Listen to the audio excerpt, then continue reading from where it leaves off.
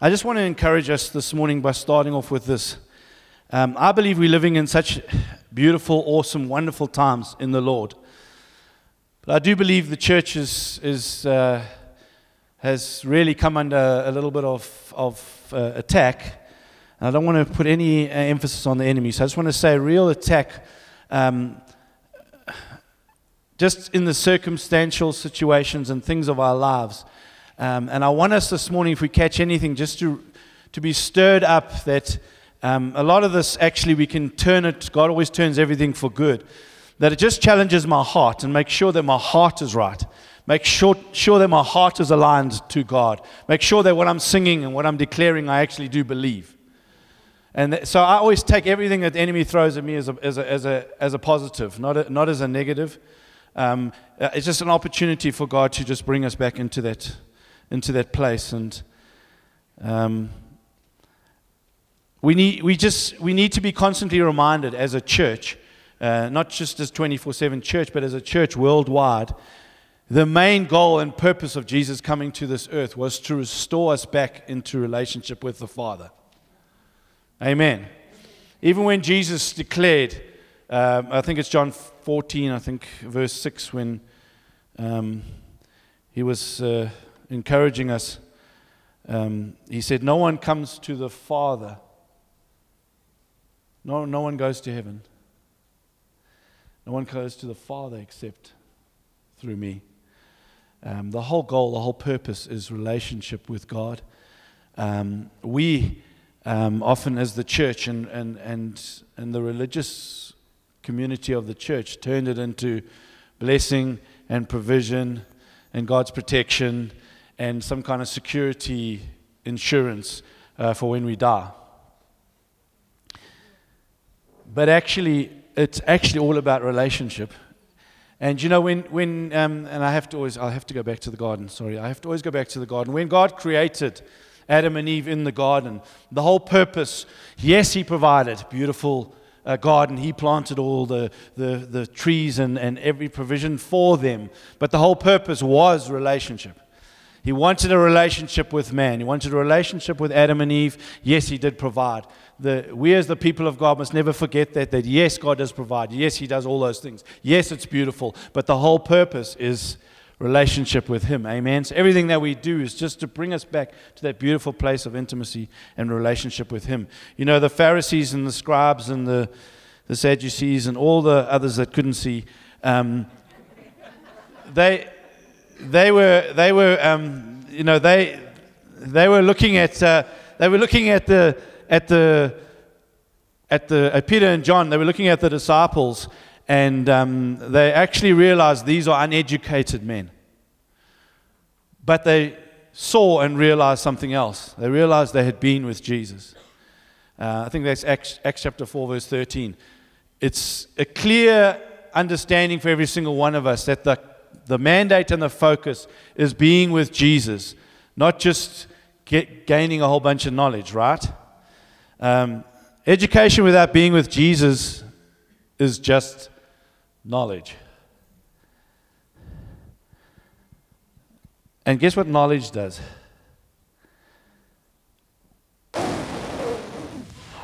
Puffs up. Knowledge puffs up. So you see, when education comes with relationship, guess what it becomes? It becomes love. And it edifies. It doesn't just puff up. Amen?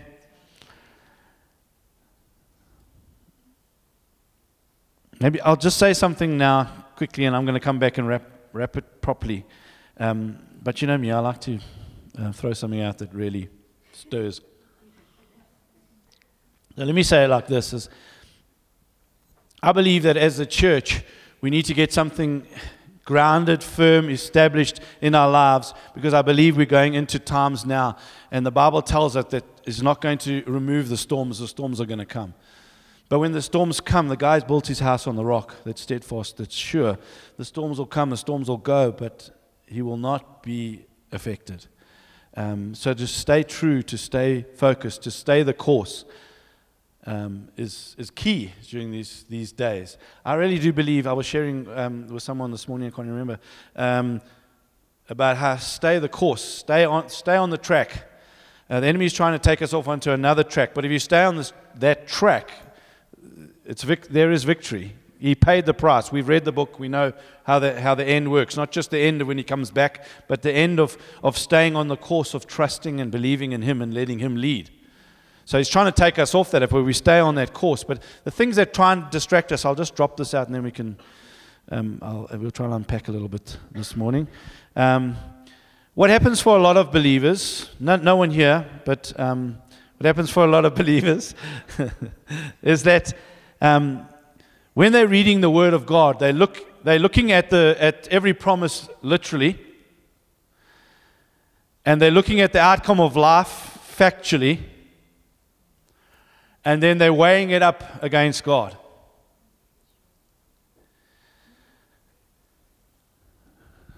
Often no relationship, no awareness of God, no communion in prayer, no fellowship of Holy Spirit, just a rigid knowledge of the Bible. And the result of that ends up challenging God every single day.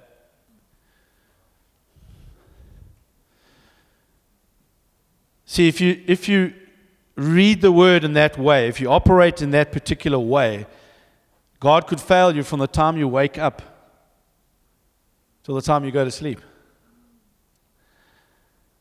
See, for me, that's a two-headed monster.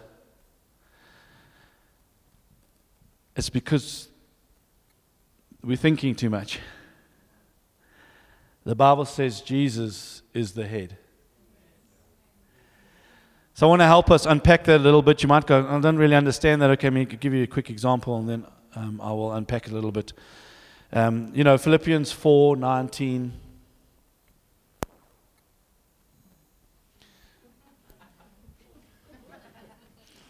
Have you got a fridge? Got some magnets on the... No, okay. My God shall supply all my needs. Yes, my God shall supply all my needs according to his riches and glory in Christ Jesus. Amen. Woo! Amen. Amen, brother. So, I'll take the word, my God shall supply all of my needs. My debit order for my bond runs on the 28th of the month, and it's now the 29th of the month, and I went and had a look, and it bounced. No, it didn't. I'm just giving you an example, right? Just in case you panic. But all donations are welcome. No, I'm joking. I'm teasing. So we go along, and we see, okay, my debit order bounced. So now I assess something factually, my experience, and I weigh it up. The Lord failed.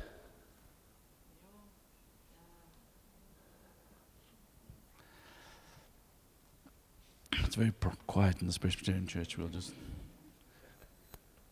have to put that somewhere else because I'll go back to it. That didn't land very well. I'll just have to. I'm moving on. It's getting a bit nervous. Yeah, okay. Yeah.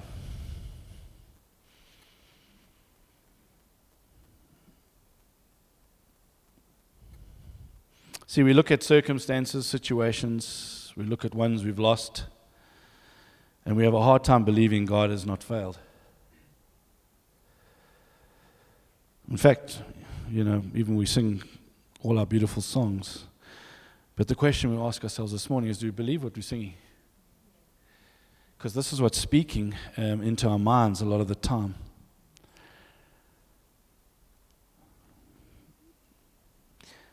And the hard truth, let me just say that, the tough truth, the real truth this morning, if we in any way think he failed us, we don't really have a true relationship with him because we don't trust him. One of the two biggest lies that the enemy has tried to cause the church to believe is, first of all, God allowed it or God let it happen.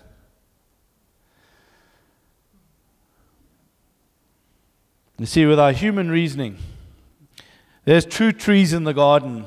There was one that was never, ever meant to be eaten from. Oh, I love the garden. That tree, I tell you, the Lord would have had to stop me because He said, don't eat of it. Man, I'd have put an axe to that sucker. I would have been every day digging that baby up, and the Lord would probably be putting it back. But that is just, it's a nasty tree. It's not a good tree. So with our human reasoning, we come up with God allowed it. God let it happen. And there's only one result when you eat from that tree, friends, is it makes you draw back, not draw near. And this is what's happening in these last days, is many of believers believing lies, believing the enemy's rubbish, they draw back, not draw into. And I believe as a church, God's mobilizing us to just be more into Him. Because we know, and it's I know it's just like, oh, yeah, but it is the truth. God never fails. Never. He never, ever fails. It's impossible. He's God. He cannot fail. See, we take an aspect of God, we take a character trait or an attribute or a promise of God, and then we hold Him to it. We honestly don't realize that we're doing that, but we do. We go search the Word, we go find something, this character of God, this aspect of God, protection. Grab hold of something of this aspect, and we say, right, and protect it. And then something happens in our lives where somebody was able to get in, and now we hold them to that. So now we see that process technically through our own human reasoning, and that ends up with only one result, and that's that God let us down, that He failed us. See, a lot of the time, the people of God, we say, God loves me because of this result or this outcome. He loves me because this happened or that outcome. Can I say this, that God loves you because He sent His Son to die for you? That is love. He didn't just give His Son to die. That's mind-blowing. But He also gave His Son to die on a cross, a horrific death. Done deal, sorted, God loves me. That has to be settled. That's standing on the rock. That's not standing on shifting, sifting, lifting, whatever ifting. That's standing on the rock, solid ground, that whenever He wants to try and to come and to attack, I will never be moved from that particular place. I'm fascinated too, and I'm dropping this in, why, Lord, I don't know, maybe I shouldn't be, but I'm fascinated how much of, in Christian TV and people that I respect and that I acknowledge, how much of what comes out of their mouth in the days that we're living in is almost like a license to doubt. A license to be unsure. No, that's who we are. Look, that's you can't make that statement. I can make any statement that the Holy Spirit empowers me to make or the Holy Spirit wants me to make. Amen. Can I say this completely up front? There is zero self-made in the kingdom of God. Zero. In the world, you can be self-made whatever you want. Millionaire, tortoise, whatever. You can be self-made. But in the kingdom of God, there's no self-made. There's only grace empowered. And if grace empowers us, then I want to be everything that grace empowers me to be. I want to be listening to what God says about me and what God's telling me who I am rather than anything else. Amen. Because in myself, I know. But in Him, man, I can do all things through Christ. Amen. We need to set our hearts on who God is and keep it there. Otherwise, in these last days, we are seeing people make crazy and unnecessary mistakes. We're in a war, and the enemy is looking for any foothold or weakness to get into our daily lives. See, the gospel is not a Sunday morning gospel. It's not about Sunday meetings. It's not about events. The gospel is about our daily walk and our daily lives. Let me say this. If there is something in your life that determines whether you love God, I promise you now, today, that that is a target. Anything in our lives that determines whether we love God is a target in the enemy's eyes. And if that is the case, church, what happens in all sincerity this morning is that our love is conditional. It is not covenant. And the people of God are meant to be walking in the covenant love of God. Not conditional love, but unconditional love. And that's my heart this morning, is to just us to grab hold of this. I can say this now without any emotion, is when we understand what Jesus did, we understand He came and He died, and what He did in His death and in conquering. My dad passed away last year, but my dad never died because of Jesus. He's just not here. I don't know if you understand that. He never died. Because when you believe in Jesus, you will never die. You see, now we've got to stand on that. I don't want to live by the emotions or the feelings or the sensuality of what we journey and the loss of this or that. I need to stand on the Word of God to understand and to be able to live in His strength and in power. But what happens is, for a lot of the people of God, we are moved rather by worry or fear or concern. That begins to dictate our lives. It begins to dictate our prayer, begins to dictate our feelings, our emotions, our actual stand in the Lord. For me, rarely is prayer a declaration of what you really believe.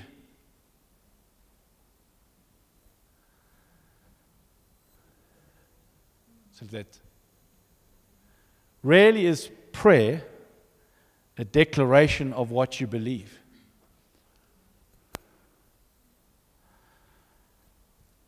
See, rarely is prayer communion with God, thanking Him for covenant and truth and who He is. Because the enemy comes to bombard me and I have emotions and feelings. Now I want to address those emotions and feelings. And God's saying, just don't worry about that. Declare who you are. Rise up and begin to declare who I am and what the truth is. That's actually what prayer is all about, actually. Prayer is very powerful in the Bible. Prayer is a tool that God's given us. How many know a spanner is a phenomenal thing? If you've got nuts,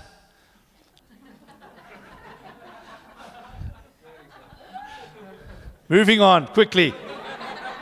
This side laughed a bit more, so it's very important that you use the spanner, right, for the nuts. But how many know a spanner is not the most effective tool as a hammer? I know we need to convince certain departments and people about that, and I won't mention names. We use spanners as hammers, but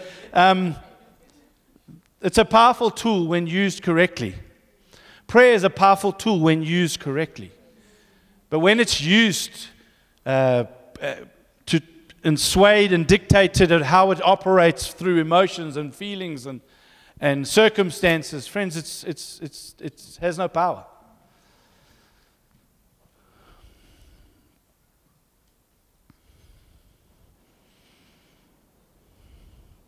See, when we use our emotions and our feelings and our circumstances, what happens is we get technical. And when we get technical, we run it through our analytical process. I am totally convinced that there was not an analytical process before they ate of the tree of the knowledge of good and evil. You don't have to go and analyze and weigh up. There's a way that seems right to man. We listen to some of the stuff that people say, and God gave us this brain so that we can actually weigh things up and measure and do a whole analysis. Listen, I trained for years and years as an accountant. It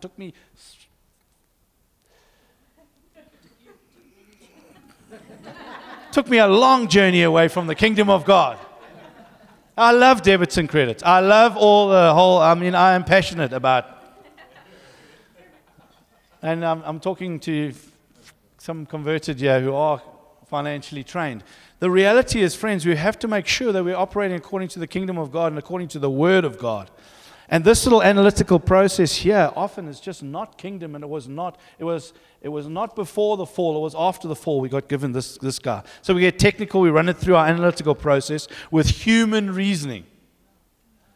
Don't we find it so fascinating that your little peanut and my peanut has gone through life and experiences and all of that. It has developed the highways and the roads and everything inside of it. And now we take things and we put it in there and we think we're going to get a different result. We are mentally retarded. It's going to end up the same place every single time. It's my roads. It's my highway. For goodness sake, I am right in this peanut brain. Every single time. You won't believe it. It's fantastic. Every time I put it inside you and have human reasoning, I get to, I was right.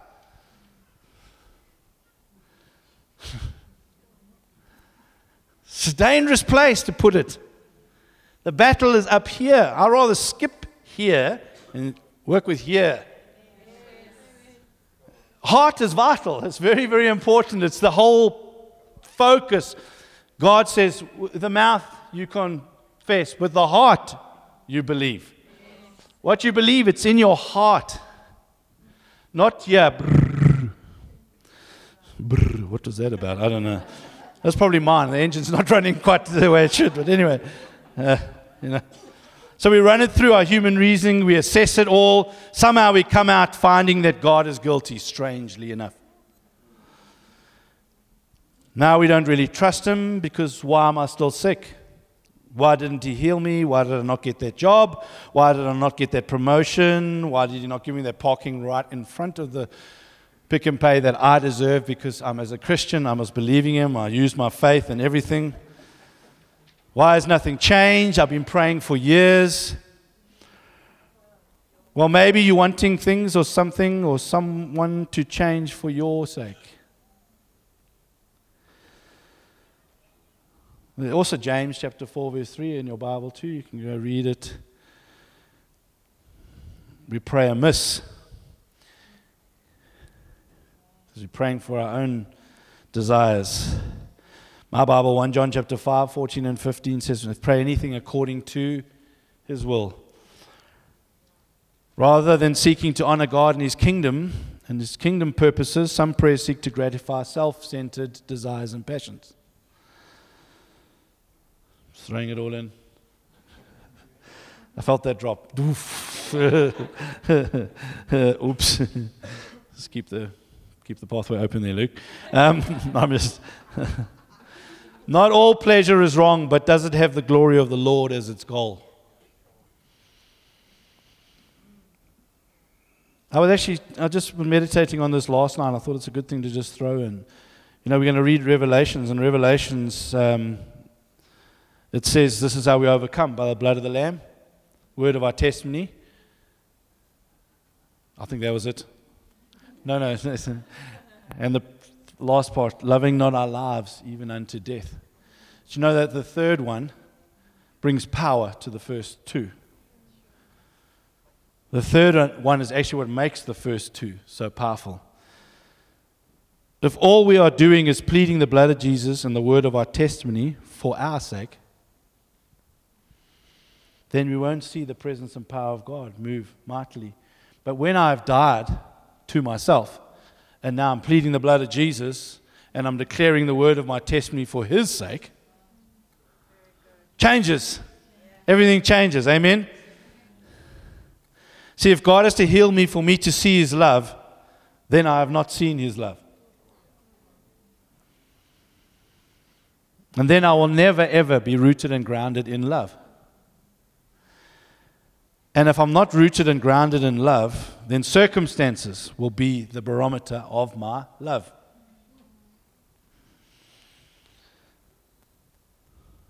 And unfortunately, the consequence or the conclusion of all of that is we live up and down seesaw lives because circumstances are determining my love for Him and where I'm at.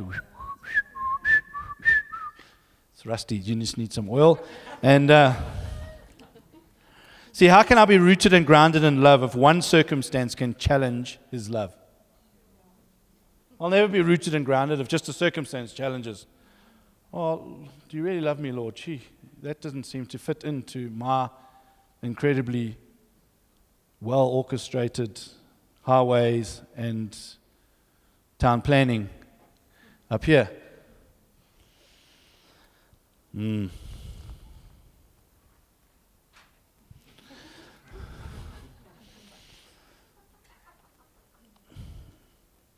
See, what happens is the church ends up being a praying people, but we are driven by need. My motive is need. My heart is offbeat. My motive is not covenant and trust. It looks and sounds spiritual, but it's actually carnal and fleshly and cannot please the Lord. The Bible says at best it's double-minded. And a double-minded man, James chapter 1, verse 8, is unstable in all his ways. Let him not expect to receive anything from the Lord. I hope this gets better. No, I'm teasing. This is just God, just encouraging us. Honestly, please hear it. Don't hear it as a flip. The Bible says we must not lean on our own understanding. We must acknowledge Him in everything that we do. See, my Bible tells me, 2 Corinthians chapter 10, verse 5, it talks about that I pull down every vain imagination, every lofty thought that raises itself above the knowledge of God. It doesn't say analyze it, check it all out, check the debits, the credits, do a whole bunch of stuff. It just says pull it down. So what's the word say? Pull the rest down. Anything that tries to raise itself above the word, pull it down. I don't have to analyze, I don't have to check anything, I just have to pull it down. What I believe. This is what I believe. Stand on what I believe. Let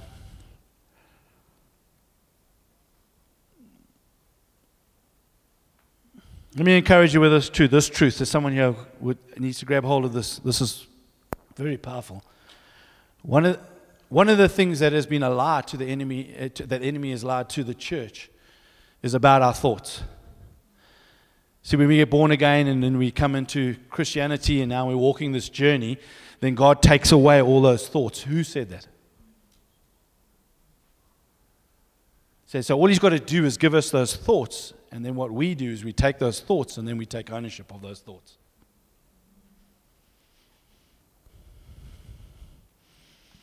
See, we think we win if the thoughts go. So now I've got to take 17 years, and 17 is my favorite number, so that's why it's 17. If you want to ask me afterwards, 15 and a half years. We take all this time now, we go through all this deliverance ministry, all through these different things, so that we can get these thoughts removed, so we no longer have these thoughts. See, the goal is not the thoughts go away. The goal is that when they come, you never believe them, because you know they are not in your heart. They actually should not even bother you there. It should be the springboard. One thing I do in my life is and it's all in the Word of God. It just tells me categorically from the beginning and always, forever and eternally, Satan is a liar. He doesn't know how to tell the truth. He doesn't have any capacity to do that. So all I've got to get him to speak. So I'm not intimidated if the enemy speaks. As soon as the enemy speaks, I know exactly what truth is. So if he wants to keep giving me stuff and speaking to me in my head, come on. You motivate me, because he comes and he says, you will amount to nothing, you're a failure. Praise God. That means I am an overcomer. That means that I will never fail. That means that I am successful of who I am. You see, immediately he opens his mouth. But you see, when the thoughts come, we want to take ownership of those thoughts and say, You see, if he's foolish enough to keep coming with the thoughts, all he's doing is establishing me more and more in the truth. Woo! You see, and the problem is if you start to allow those thoughts to dictate and tell you who you are, you see, you're now ministering to sensuality. If you're ministering to sensuality, then you're trying to get results instead of building truth. And in that system, you're never free. Because the thoughts will go away and you go, praise God, what a magnificent way. This is the deliverance ministry of deliverance ministries. I don't think like that anymore. Then 2 weeks later, suddenly the thought comes and you go, flip. I didn't get free. I need to phone them again. I'm just giving them an eternal job. Because the thoughts are going to come, and every single time I'm going to rely more and more on them to try and help me, and you'll never get free. That system, we never get free. Never. You might feel like you've handled it for a while. It'll come back. Because it's not founded on truth. It's not founded on Jesus Christ. You'll always be needing prayer. See, what we believe is key. If your feelings is your highest belief, then we need to separate our feelings out and impart truth. And watch as we begin to live out truth, the feelings change. That's the biblical way of doing it. See, when you don't believe God loves you because of something you did or something that happened, what happens and what does it produce in your feelings? See, if you believe you're not forgiven or you're a failure, imagine how that affects your emotions and feelings. See, my whole goal as a minister of the gospel is to minister into your belief system, not your emotions and feelings. See, what does the Bible mean when it says submit to God, resist the devil and he will flee from you? That's not a two-step process. If you've got a two-step process, you're in trouble.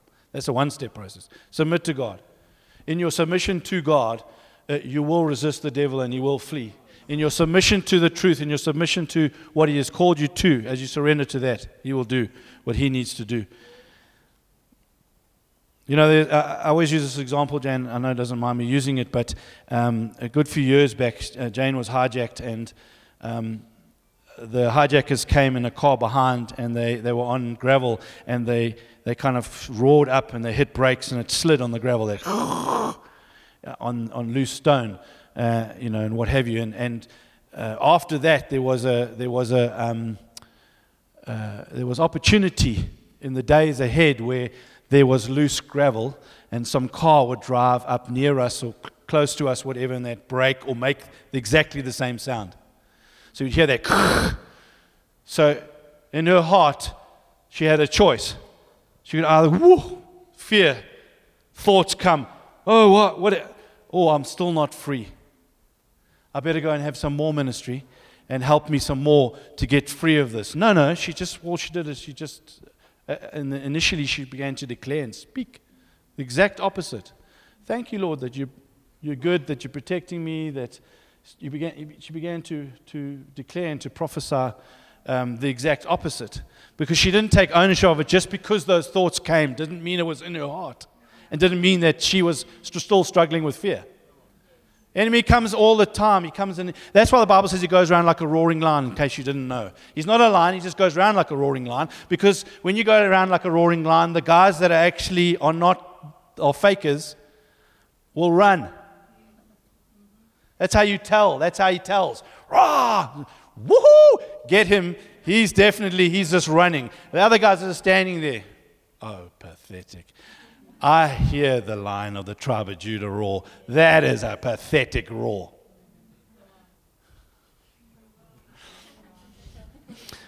Moving on.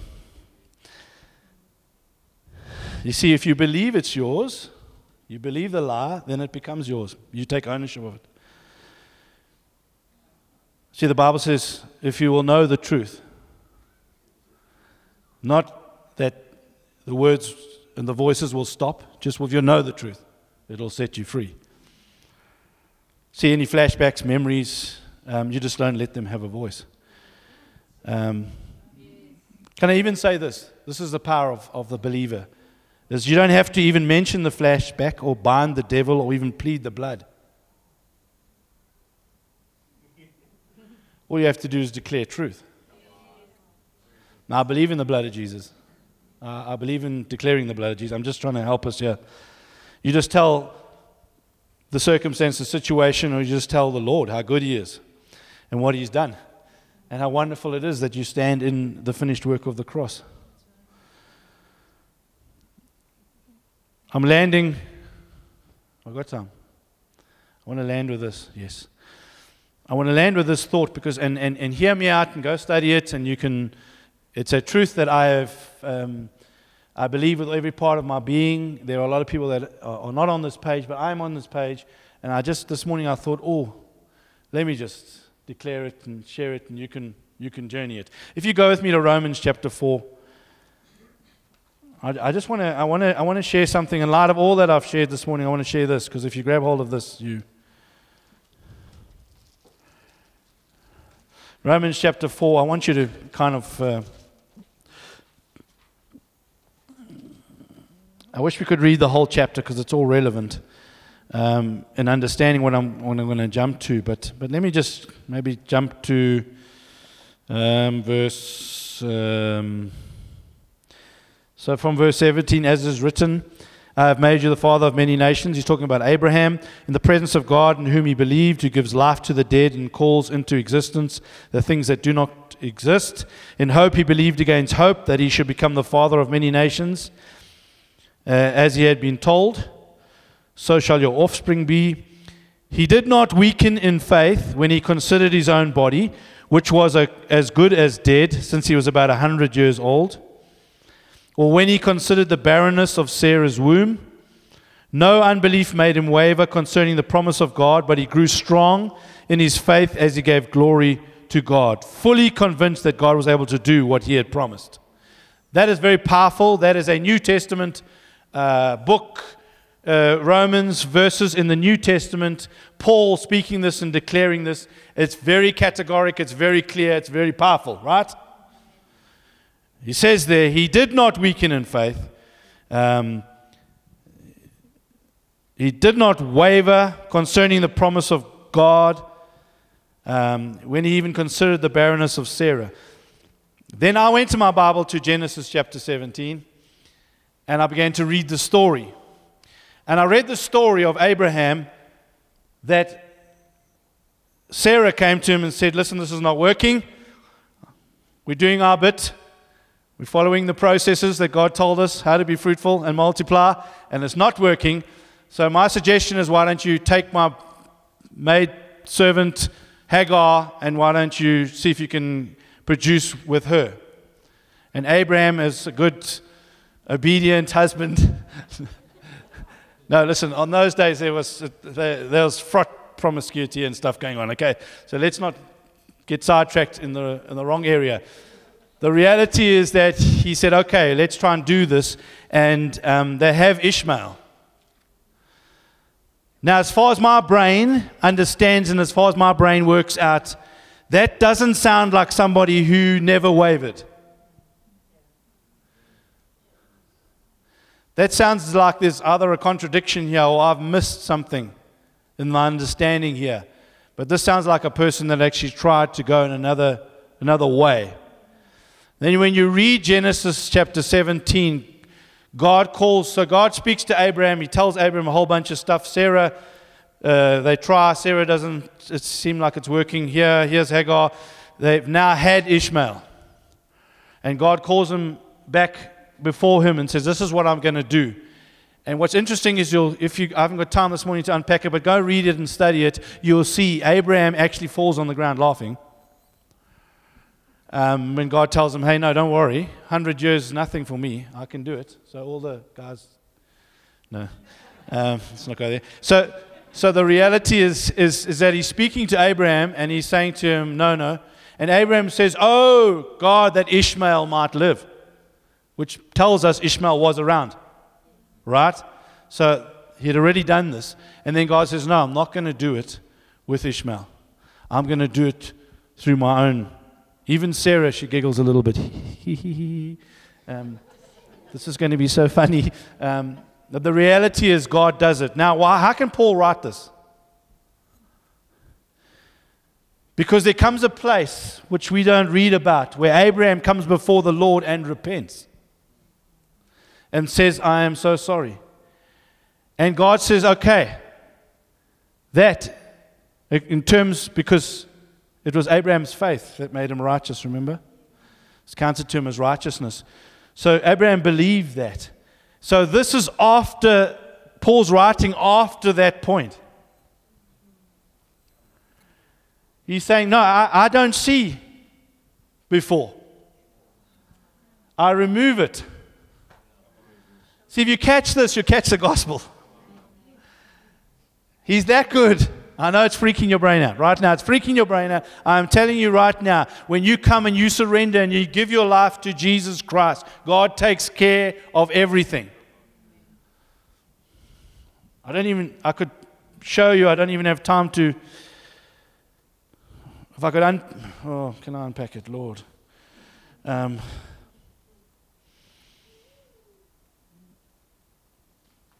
See, Paul's talking about when Abraham stood before the Lord the second time.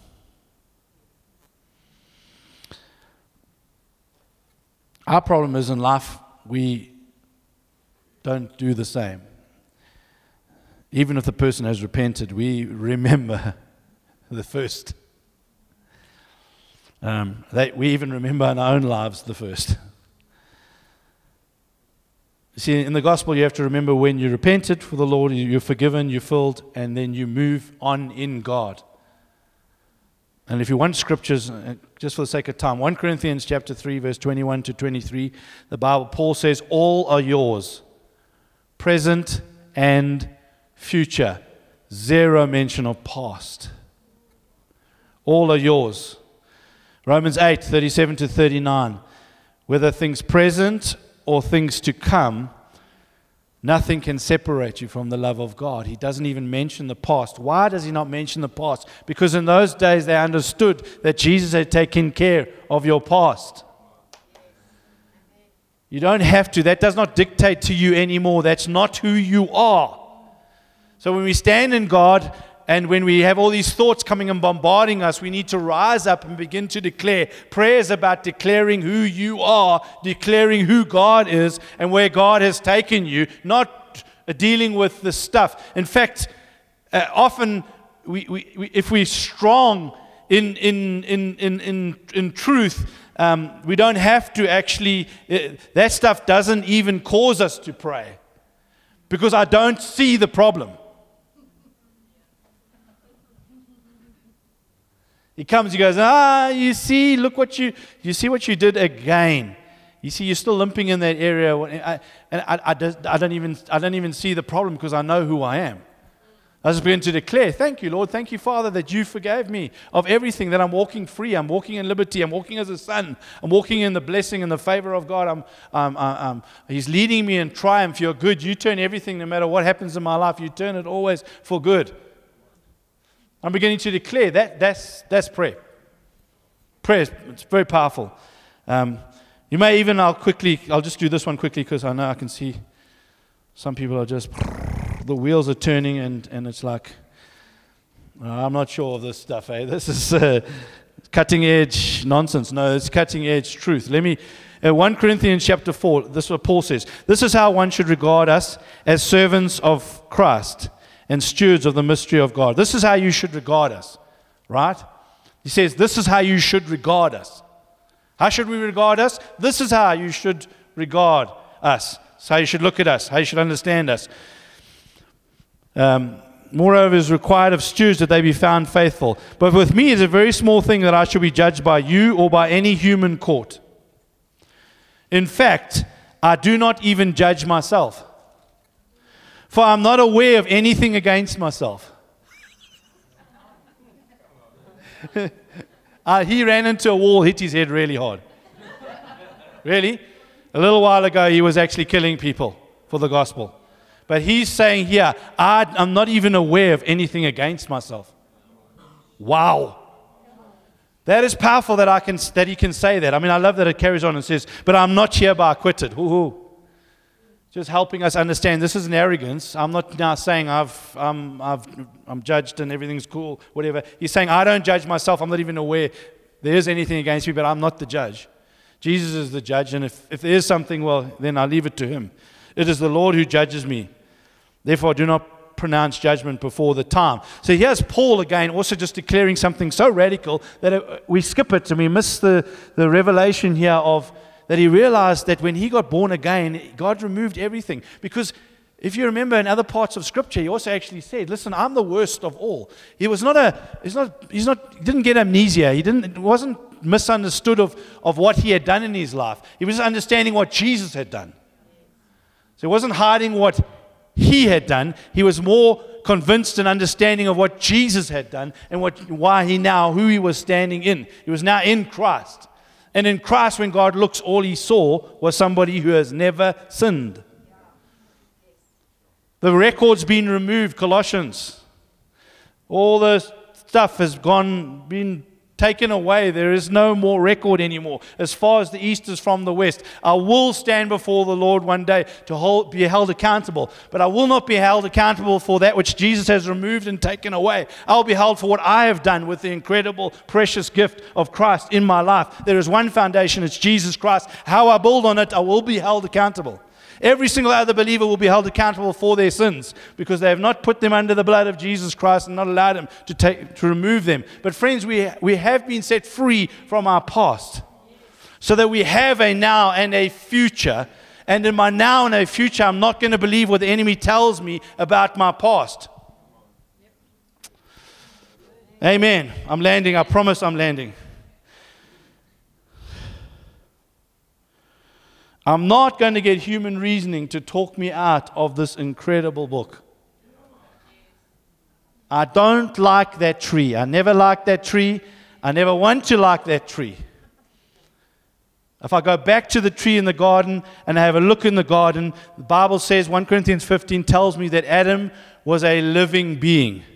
Jesus comes along. Jesus, yes, he was involved. God makes Adam and Eve. And he makes them a living being. And they're living inside of there. There's just life inside of them. And he tells them, don't eat of that tree. They're living beings. They have the life of God. And the life of God will always remain there. You eat of that tree, you will surely die. So death was not around, but if you eat of that tree, you die. Life was inside of them. They ate of the tree, they died. Jesus comes back, 1 Corinthians chapter 15, and he is now what? He is a life-giving spirit. The life-giving spirit now dwells inside of me. I do not die ever again. My life-giving spirit, Jesus Christ, who's inside of me, will not change because I eat from the tree or I do anything wrong or because I sin. Because this life-giving spirit is not based on what I do. It's based on Jesus Christ. I am different to Adam and Eve because Adam and Eve were told not to eat of that tree. They were living beings that had life inside of them. But if they ate from that tree, they lost the life. They died. When you're in Jesus Christ, you can never, ever lose your life. Woo, I'm spitting. I'm so excited. It's Romans chapter 6, verse 4. We were dead. We were buried in Christ. We were raised again to what? Newness of life. It's a different life, friends. It's not that old life. It's a new life in Jesus Christ. It cannot be stolen from me ever, ever again. The only way I can be robbed of it is my peanut. There's a big sign saying there, this has been made in a factory that has nuts.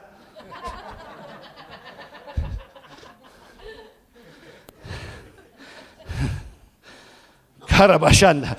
Now, I've spat a lot with all of that. I hope you got my heart. We cannot let the enemy lie to us anymore. We must settle into solid ground. As the people of God, we must so be overcome by how good God is and stop listening to the lies. He really is that good. The religious people of the day are the ones that have tried to root into our minds and our thinking that is a wrong lens, friends, that it's always around us. It's performance and what we have to do or don't do. And Jesus Christ has done everything. He fulfilled 100% performance. I have to rest in that. I am not self-made. I am Christ made, and I go according to His grace. I'm not going to do. There is no super saints. There's just people that are weak and frail in themselves that have surrendered to the life of God. And now the life of God works inside of them. Paul could say, I've learned to be content. He wasn't saying I have been able to, through experience, strengthen myself, that sometimes I've learned to eat my crackers and I've also learned to have caviar. He's not saying that. What he's saying is I've learned to be content. It doesn't matter which one. I'm content because Christ is inside of me. And He's enabling me, and I'm walking this journey with Him, and I'm so relaxed and so confident in Jesus Christ. It's why when I shared, I know quickly to repeat it, is to say when I shared about the letter in the letter to Smyrna in Revelations, just to encourage you, it is a radical letter that is the church today, because it has no theology of understanding that anything negative, just Jesus, and that's why they judge Him constantly, and think He fails, and then they end up being taken away and drawn away. The reality is, friends, that letter, Jesus Christ Himself speaking to the church in Smyrna, tells them, some of you are going to suffer. Our theology doesn't make sense. We go, no ways, it can't be God. Whatever, those guys must rise up and begin to declare to Him. Acts chapter 5, the apostles are thrown into jail. James is one of the apostles. He's thrown into jail. They go into jail. The angel comes and lets him out. James goes, woo! Awesome, I'm let out. A few chapters later, James is thrown into prison and his head's chopped off. Friends, it's the same God. He's not wavering in terms of who God is. He's just trusting God. Some God might let out of prison. Some God might put in prison. Some might have to be martyred. He's still the same God. He's good. He's so good. He's just in control. We've got to be not a people that are just taking a whole bunch of scriptures and quoting it so we can get some provision and blessing and protection and have a good life. We've got to understand this relationship that I trust Him with my life. If my life, before I was even born, the days of my life were numbered. If my life is 57 years or my life is 90 years, it doesn't matter. I trust Him. He's so good. I'm not going to let the enemy lie to me. My belief system does not waver on my emotions and my feelings. It stays steadfast on truth. Amen. This is the truth. This is what I believe. This is what I stand on. And then when it comes, these other things and the emotions and feelings, I'm not going to waver. I know God loved me. Why? Because He sent His Son. I don't know anybody who would have more love than that say, listen, my son, I'm going to give my son to die for you. Whoa! And a horrific death. It's a done deal. I'm sorted. Just because I can't understand it through this human reasoning and peanut brain and analytical thing is why not everybody gets healed or why I didn't get that job. I know He knows all. I know He loves me. I know I'm in the right place when I'm in His hand. And when we understand that, friends, it cannot shake us. Throw whatever you want. My life is not dictated to by that. I know who I am and I know who He is. And I'm walking in that revelation and that truth. And if I stay that course, I always win. Always win. If I don't get that promotion or whatever, I know that He has a better plan. And even if that plan does not mean I get a big deposit into my bank account, I trust that plan because He's all-knowing and He's wise and He loves me. And I know He leads me in triumph. He wants the best for me. See, I'm just quoting Scripture. That's all. I'm just declaring Scripture. That's what our lives. We've got to get to that place. We must not be shaken anymore. Amen. Shall we stand? We must not be shaken.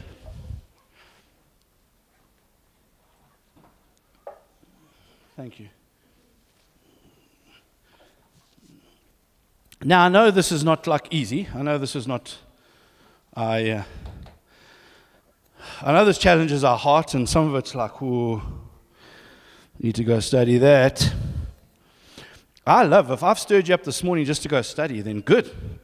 I love the Word. I'm passionate about the Word. I believe in truth.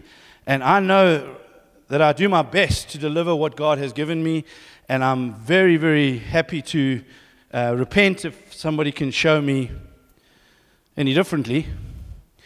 But I'll just tell you, anything that starts to stink a little bit of self, is generally wrong. So if we feel sometimes where the enemy comes and he bombards me, and I know I'm actually in self-preservation mode, I'm just trying to protect myself now, then I know it doesn't smell right. So I just want to encourage you, as you're doing this, just allow the Lord to so work. But I want to pray for us. I felt like the Lord say there are some people here this morning that the enemy has lied to you, particularly with the bombardment of thoughts. I just felt there was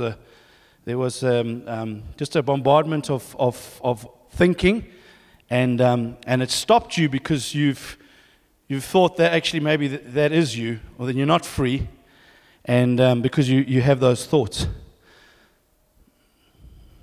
And I just felt I wanted to pray because you are free. And those thoughts are not actually in your heart. And that's what he's trying to do. He's trying to get into your heart. He's trying to get you to take ownership of it. I love doctors. I've got two brothers as doctors. I love medicine. I love that God gave us this beautiful profession and all of that.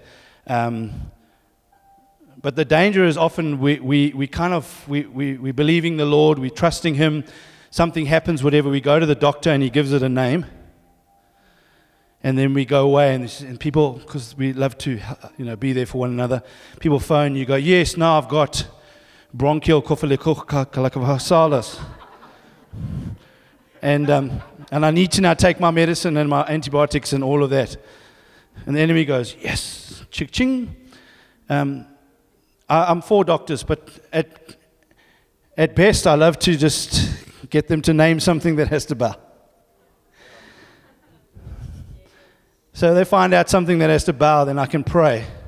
And please, I'm not advocating you not to take medicine. I'm just saying we're a people of faith, so I don't want to, I'll take my medicine from the doctor, but I will stand in faith and I'll begin to declare that thing has to bow in the name of Jesus. I want you to, if there's anyone here this morning that's battling with those thoughts, whatever, I want you not to take ownership of it. I want you to just take a moment and say, is that in my heart? If that's not you, because the enemy has, over the years, made us really hard on ourselves. We're our biggest judges because we're the ones who know ourselves the most. And that's why Holy Spirit had to come and He had to remove. Because the past can separate you from the love of God. So He removed it. See, present and future can never separate you from the love of God. And when God says all is yours, life, death, isn't that amazing? Death is yours. Dictate. You can dictate to death. You can make it bow to you. You can laugh in its face. It has no victory anymore. It's yours. You can use it as to glorify the Lord, actually. I don't have to fear it anymore. But He says, present and future are yours. Please let go of your past. And I know this is another profound thing, but let me just say this. Just what I've just said is your past. Your past isn't when you got born again, everything that was before that. Your past is 1 second ago is past. See, God wants me to live in the now and going forward. Otherwise, that will speak to me, because 5 seconds ago I could have lied, I could have slapped the cat, or whatever it is. And that would speak to me like so God says, no, now is yours, and future is yours. I don't know if we can catch that.